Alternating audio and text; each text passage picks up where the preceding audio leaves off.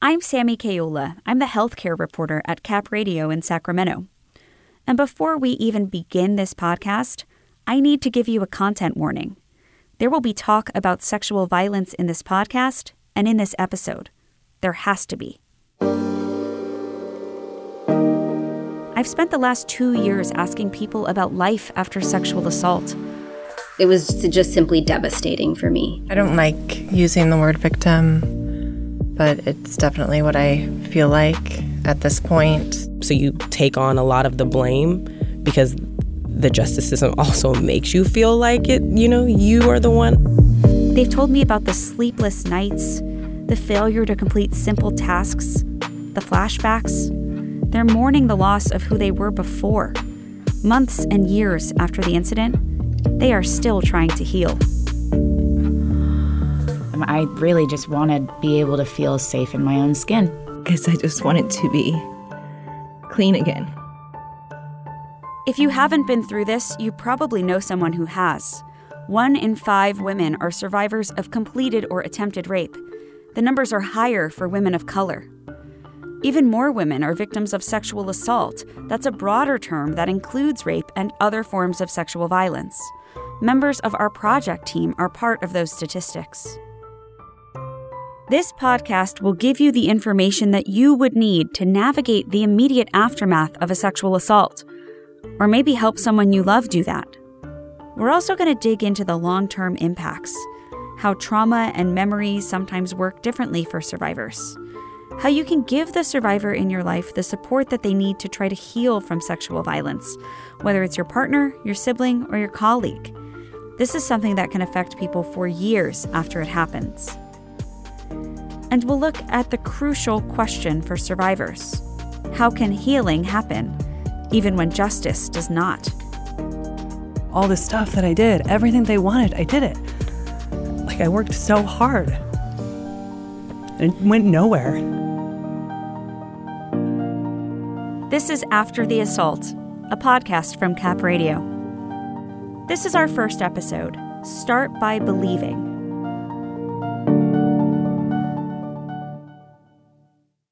Here's the email that set this whole project in motion, read by the sexual assault survivor who wrote it. She requested that we not use her full name, so we're calling her Penny, and we've altered her voice. Hi, Nick. I'm reaching out to you because a connection of a connection thought you might be interested in covering a story on police response to sexual assault. Their response was egregious, and I know my experience is not an outlier. If you're interested, let me know how we can move forward. Thanks. Penny. Nick is Cap Radio's managing editor of news. When he got that email, he brought it to me. So Penny's email and my conversations with other women, other survivors, a lot of those conversations were focused on law enforcement, but I knew that this was importantly also a story about health, about mental health, about women's health. And I also know that believing survivors and engaging in patient, compassionate listening, that was absolutely necessary given what they'd been through with the police department, with law enforcement. Penny reported her assault to the Sacramento Police Department in the spring of 2018. When she reached out to us a year later, she was still deeply shaken by the experience. It just so deeply destroyed my sense of safety that I had. The way that I thought about the world is sort of, they're bad people and bad things happen sometimes. And then there's someone to help and there's a safe place to go to. And once the police had blown me off and told me it was my fault that I was raped, I felt like there was nowhere that I could go to be safe. I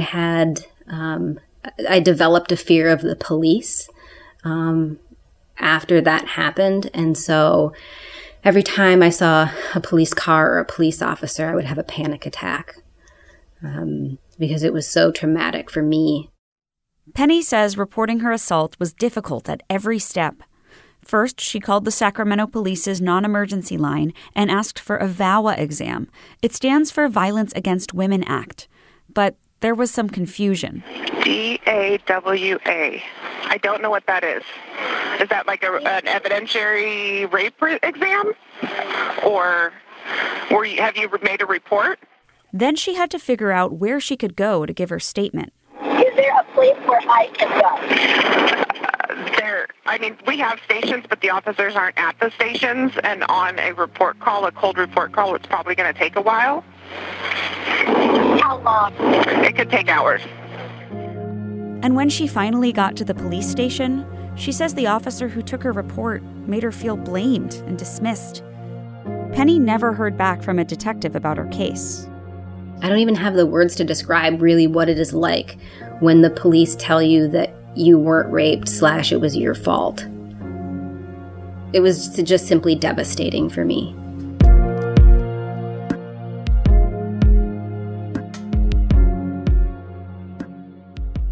Penny did choose to go to the police, but many survivors don't, especially survivors of color. Penny describes herself as biracial, and she says that made her even more wary about going in. If you've seen on the news the police hurting African American people who have done nothing wrong, why would you go to the police and tell them that you've been raped? It might be that they dismiss you or ignore you. It might be that they accuse you of having done something wrong. Maybe something even worse happens to you when you go to the police. It's a huge risk as an African American person to put yourself in a situation where you're around the police. I looked into this, and I found a study from the Department of Justice showing that for every Black woman who reports a rape, another 15 don't. Leaders from other marginalized groups told us that this is a common problem in immigrant communities and among people who are LGBTQ. These survivors are afraid to go to law enforcement. It's not seen as a place to seek help. And that's partly because of something that lots of assault survivors talk to me about, a fear of not being believed. This is something I can't emphasize enough. The culture of not believing is so powerful that most victims don't tell anyone about their assaults. Not friends or family, not community advocates, not the police. For most survivors, there is no path to justice and healing. We have data on that. The Federal Department of Justice estimates 3/4 of all rapes go unreported. There are a lot of reasons. A survivor might think the chances of their rapist facing consequences are slim, that nothing will come of it. And that's a fair assumption. Among the Sacramento County law enforcement agencies we were able to get records from, most sexual assault cases don't end in an arrest. Data reporter Emily Zentner spent the past year requesting and analyzing data from these agencies, and what she found was eye-opening. Emily, it's been a journey to get this data, huh? Yeah, since November 2019, you and I have been trying to get records from law enforcement agencies just all over Sacramento County. We filed over 30 requests at this point. And, we even got some data back from some of those. Not all of them, but a few. So you spent a ton of time going back and forth with public records staff. What actually came out of all of this digging? What did you find out? The big takeaway from all of this is that most sexual assault cases don't end in an arrest. So I was able to get data from a couple of agencies through 2019 on all sexual assault cases involving adult victims. So for the Sacramento County Sheriff, about 13% of those cases reported in 2019 ended in an arrest. For the Citrus Heights Police Department, about 10% did. So Emily, you already talked about the Sacramento County Sheriff's Department. What about the Sacramento Police Department? They do the policing for the city of Sacramento. So that answer is a little bit more complicated, and that's because they needed us to narrow our request down to specific penal codes. So that means that the data they gave us is just less broad than what the county and Citrus Heights gave us. And their data also includes victims of all ages, so not just adults. But with that said, the specific rape, assault, sexual battery, and spousal rape cases they were able to give us that occurred in 2019, about a quarter of those ended in an arrest. So the takeaway here again is just that most of these cases are not ending in someone being arrested. How does this compare to arrest rates for other crimes? As we talked about, we really had to work for this data, and we were only able to get data on sexual assault cases. So I can't answer that for Sacramento County, unfortunately. But the FBI collects numbers nationally on this, and they found that around 60% of murders and about half of aggravated assaults ended in an arrest or were cleared by something called exceptional means in 2019. That's compared to around 30% of rapes. Wow.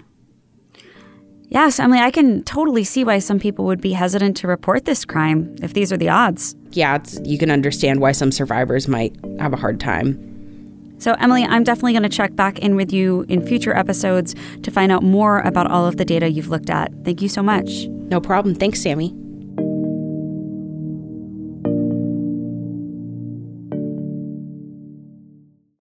Some survivors don't report because they've heard the law enforcement process for investigating rape has many, many steps, that it takes a long time, and it can be re-traumatizing. And others are hesitant because they simply don't feel they'll be taken seriously. But even telling someone, it's like you have that thing in your head that's just like, they don't believe me, or, there's just no point. I just felt so ostracized and banished, because some people didn't want to face the truth of it. It's not just being believed, it's being accepted as you are. After being assaulted. Mm-hmm. And wherever it is that you are in that process. The survivors I talked to said that these feelings also made it harder for them to seek out mental health help and take other steps toward healing. They said that the lack of support from friends and family discouraged them from going to the police. There is a culture of disbelief that is pervasive in America. We see it in the media, pop culture, in politics, and in law enforcement. When somebody says that they've been raped, there is a tendency to cast doubt.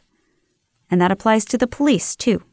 It is hands down treated much differently than every other case that law enforcement may get. Allison Jones-Lockwood of End Violence Against Women International says this has to do with misconceptions about this type of crime. And it goes back to the myths and the stereotypes of sexual assault. The myth that the attack has to be violent, that it has to be committed by a stranger, that the victim needs to fight back, that the victim should be a good victim. And when we have survivors who are outside of the stereotype or outside of that expectation, then we get a little confused. I talked to Dave Thomas with the International Association of Chiefs of Police about this. He's not affiliated with any of the survivors I spoke to or their cases, but his organization provides in-depth training programs to help teach law enforcement agencies how to handle sexual assaults. Every other crime, we start by believing. When I responded to other types of crimes, when I responded to burglaries or whatever, I never went in thinking these individuals are probably lying. But Thomas says the outcome of a sexual assault case so often hinges on how the officer taking that initial report perceives the victim and what she says. Whereas so many times for so many officers, because of bias, there's this automatic default. It's a false report, or they look at a victim, and because they're wearing certain clothes, because they have tattoos, because they work in the sex industry, well, it's probably a false report. Like, this individual can't be sexually assaulted, and it has to do with, and without even doing any type of investigation.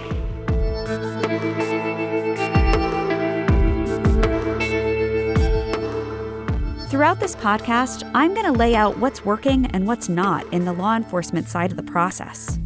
The agencies that you'll hear from in this and future episodes say that they're working hard to make this process less painful. And although our reporting focuses on the Sacramento, California area, what we found is typical of what's happening around the country. You're going to hear directly from survivors in this podcast. I'm not going to tell you all the details of their rapes because it doesn't get at the heart of the story. It's not about the attack.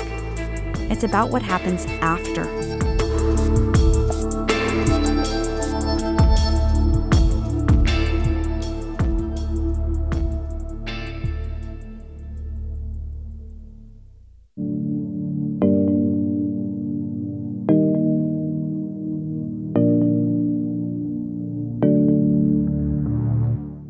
We made a decision early on to believe survivors. We also decided to look deeply into their stories. We investigated what they told us by reviewing their case histories and interviewing law enforcement about it. We requested extensive public records and statistics on assault cases from the Sacramento County Sheriff's Office, 6 local police departments, and 2 university police departments. We received detailed information on case outcomes, and we'll break everything down in later episodes of this podcast. This project began when one survivor, Penny, reached out to us to tell us her story. We listened, and we invited 7 other survivors to talk with us so we could begin to understand their experiences. Some of them already knew each other from a therapy group, and some of them were strangers. They now make up what we call the Survivor Cohort. They have helped shape this project from start to finish. The cohort members are in their 20s, 30s, and 40s. They're Black, white, multiracial, Latina, and Asian American. They're all cisgendered women, but we want to note here that people all over the gender and sexual orientation spectrums experience sexual violence. Some cohort members reported to the police, and some didn't. I spent many hours with these cohort members over the course of a year and a half. You're going to hear from all of them in this podcast. So here's me asking the very first question the first time that I had them all in a studio. So, do you prefer to be referred to as a victim or a survivor? Or both? I think I referred to myself as victim one time, and just in reference in text to a friend, and I did not like how it felt, but it still felt appropriate. But for me now, survivor feels more appropriate, and that's the only term that I use now for myself. I think of myself as both a victim and a survivor at the same time. It's almost like I can't be a survivor without having been a victim. And so those two things come together for me at the same time. I like to use the term survivor because it strengthens me as a person when I call myself a survivor as opposed to a victim. I don't like using the word victim, but it's definitely what I feel like at this point. There's days when I feel both often, so I can't say I feel one or I'm on the path to becoming a survivor, I feel, but in the process, I feel like a victim right now, but maybe next week I won't feel that way. We're going to refer to people as survivors, unless it's in direct reference to the criminal justice process. There was something else that kept coming up while I was interviewing survivors: shame. It's like they knew that the rape wasn't their fault, but they continued to blame themselves. I think my shame came from not speaking up sooner, personally. I think a lot of us feel that. Feeling like I was isolated and then not having that, that trust with anyone close enough to me where I could tell them about what happened. I mean, the shame for me comes from feeling manipulated into a situation. And then we live in a society where people want to judge the victim because maybe they've put themselves in a vulnerable situation when they don't even know all the facts. It's that shame still. It's like we invented it. Very good at it. What is that about? Well, it's that expectation of you should protect yourself. You're a woman. You should know better. A lot of survivors told us that when they started talking about what happened to them, their friends and family were kind of at a loss. Monica, who asked that we not use her full name, says she was raped a little over 4 years ago. She says when she tried to tell people, there wasn't a lot of support. It's a very complex, tough situation because me as the victim and the survivor, I needed and still do need help. And I've understood that, some people do not know how to handle hearing things like that. And so people may like shut down or not know what to say or distance yourself from you. She says she thought about going to the police, but people around her discouraged that. When everyone just wanted me just to sit down, shut up, and be quiet. And she says that there were also people who criticized her for not speaking up. And on top of that, she figured the chances of the police investigating her case were pretty low because she had already taken a shower and washed off some of the evidence. I never went to the police. When I would see on a movie and someone getting raped and they immediately took a shower, and I would, me as a viewer, an outsider, say, like, what the fuck? Why did you take a shower? Like, that, there's all the evidence there. What are you doing? So it happened to me, and what did I do? I fucking went in the shower, sat on the floor, like, curled in a ball, and just cried. Because I just wanted to be clean again. You know? And it's like, how do you like, wash your insides? And I'm not even talking about your physical parts. It's like, how do you wash that, like, from your heart and your soul?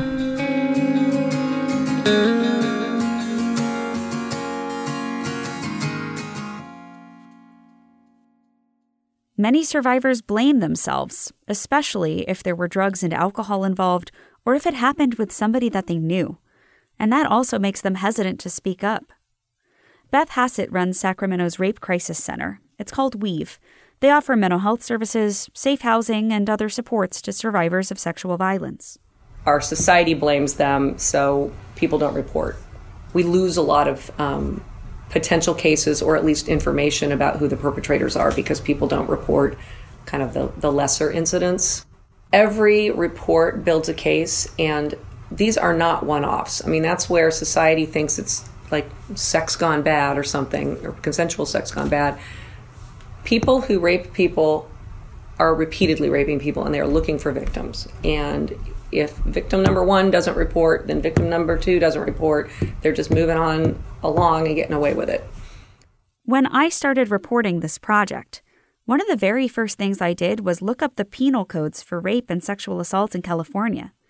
I was really surprised by how many acts are actually considered reportable crimes. For example, any forced sexual penetration with any part of the body or an object can be legally considered rape. Sexual battery covers a whole bunch of other crimes that don't involve penetration. Non-consensual oral copulation is sexual assault. But still, there is this tendency to brush it off as not a big deal. That's why the first person a survivor talks to plays such an important role here. Beth Hassett and other advocates I talk to say most people go straight to a friend or a loved one. If you are that trusted person, there is something you can do to help and support survivors. Again, there is very likely a survivor who you are close to in your life. Allison Jones Lockwood from End Violence Against Women International says there are 3 things that you should tell a survivor if they disclose an assault to you. The first is, I'm sorry this happened to you. The second thing is, how can I help you? And the third is, I believe you. We know that those 3 things are the most important thing that the survivor needs to hear. Because a lot of times, loved ones want to fix the problem. They want to solve it. They want to take all the pain away, or they want to take over almost so that the survivor doesn't have to worry. But we need to have the survivor drive the process. So if someone tells you that they were sexually assaulted, it is crucial that you believe them. If a survivor wants to go to the police, what happens during that first contact with law enforcement can make all the difference to their healing process. Officers and investigators, play such a significant role in victims' willingness to participate in the investigation and that victim's ability to cope with the emotional and psychological effects of the crime. Dave Thomas with the International Association of Chiefs of Police. Like all reported crimes, every sexual assault investigation should be initiated with the belief that the allegation is true, and then a thorough investigation is required to determine the facts each and every time. But not all law enforcement think this way. We talked to Sergeant Michelle Hendricks at the Sacramento Sheriff's Department. She was running their sexual assault and elder abuse unit before retiring last spring. We asked her about the start by believing concept. I think the bottom line is it's not our job to believe or not believe. Our job is to gather the facts. So, that's something I preach to my detectives. Because sometimes truth is stranger than fiction. I mean, what might sound crazy to you sounds like Tuesday to me. That's the reason for me wanting to meet with you guys, is to delineate the roles. The Weave advocates, or any advocates in the community, they are there for the emotional support. If I became emotionally invested in everything that I did in this job, I probably wouldn't have made it past 1995. So there is a line that needs to be established. But the line doesn't need to cause conflict. The role is to obtain the facts and pursue the evidence.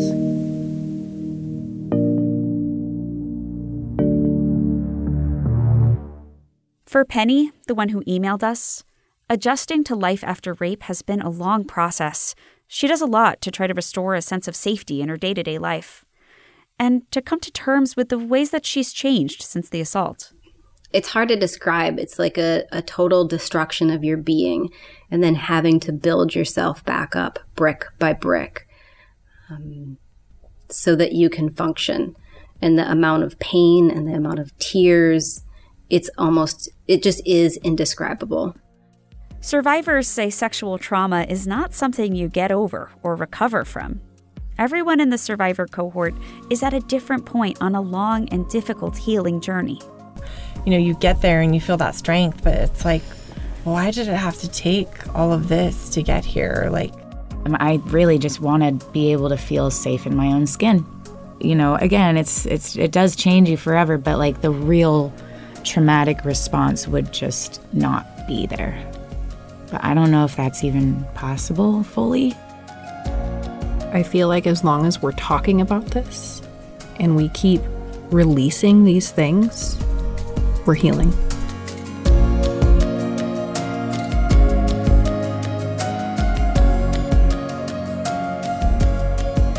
You can learn more about reporting a sexual assault in Sacramento County and how to support survivors on their healing journeys at capradio.org/after.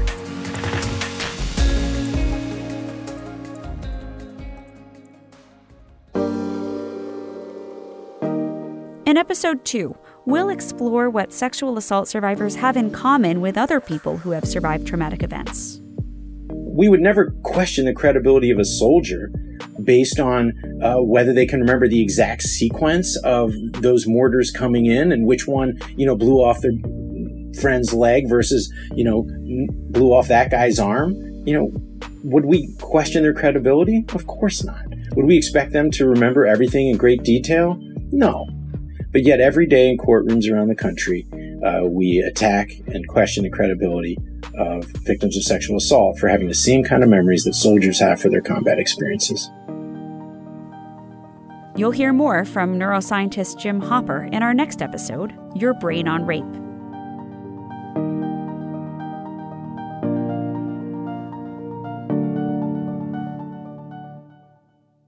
My name is Marcy Bridgeford, and I'm the Director of Community Response at Weave, Sacramento County's Rape Crisis Center.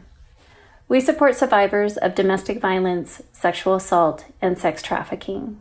We have a 24-hour, 7-day-a-week support and information line you can call at any time at 916-920-2952.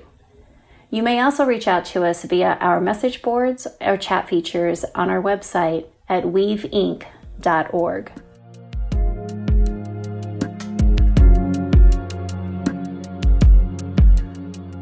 After the Assault is a production of Cap Radio in Sacramento, California.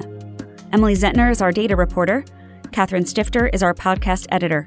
Sally Schilling designed the sound. Mark Jones is our audio engineer. Jessica Maria Ross directed the project in collaboration with Nick Miller, Cap Radio's managing news editor. Joe Barr is our chief content officer. Music is by Jay Urban, audio chords from Pond 5, Imperial Glow, and Anchor.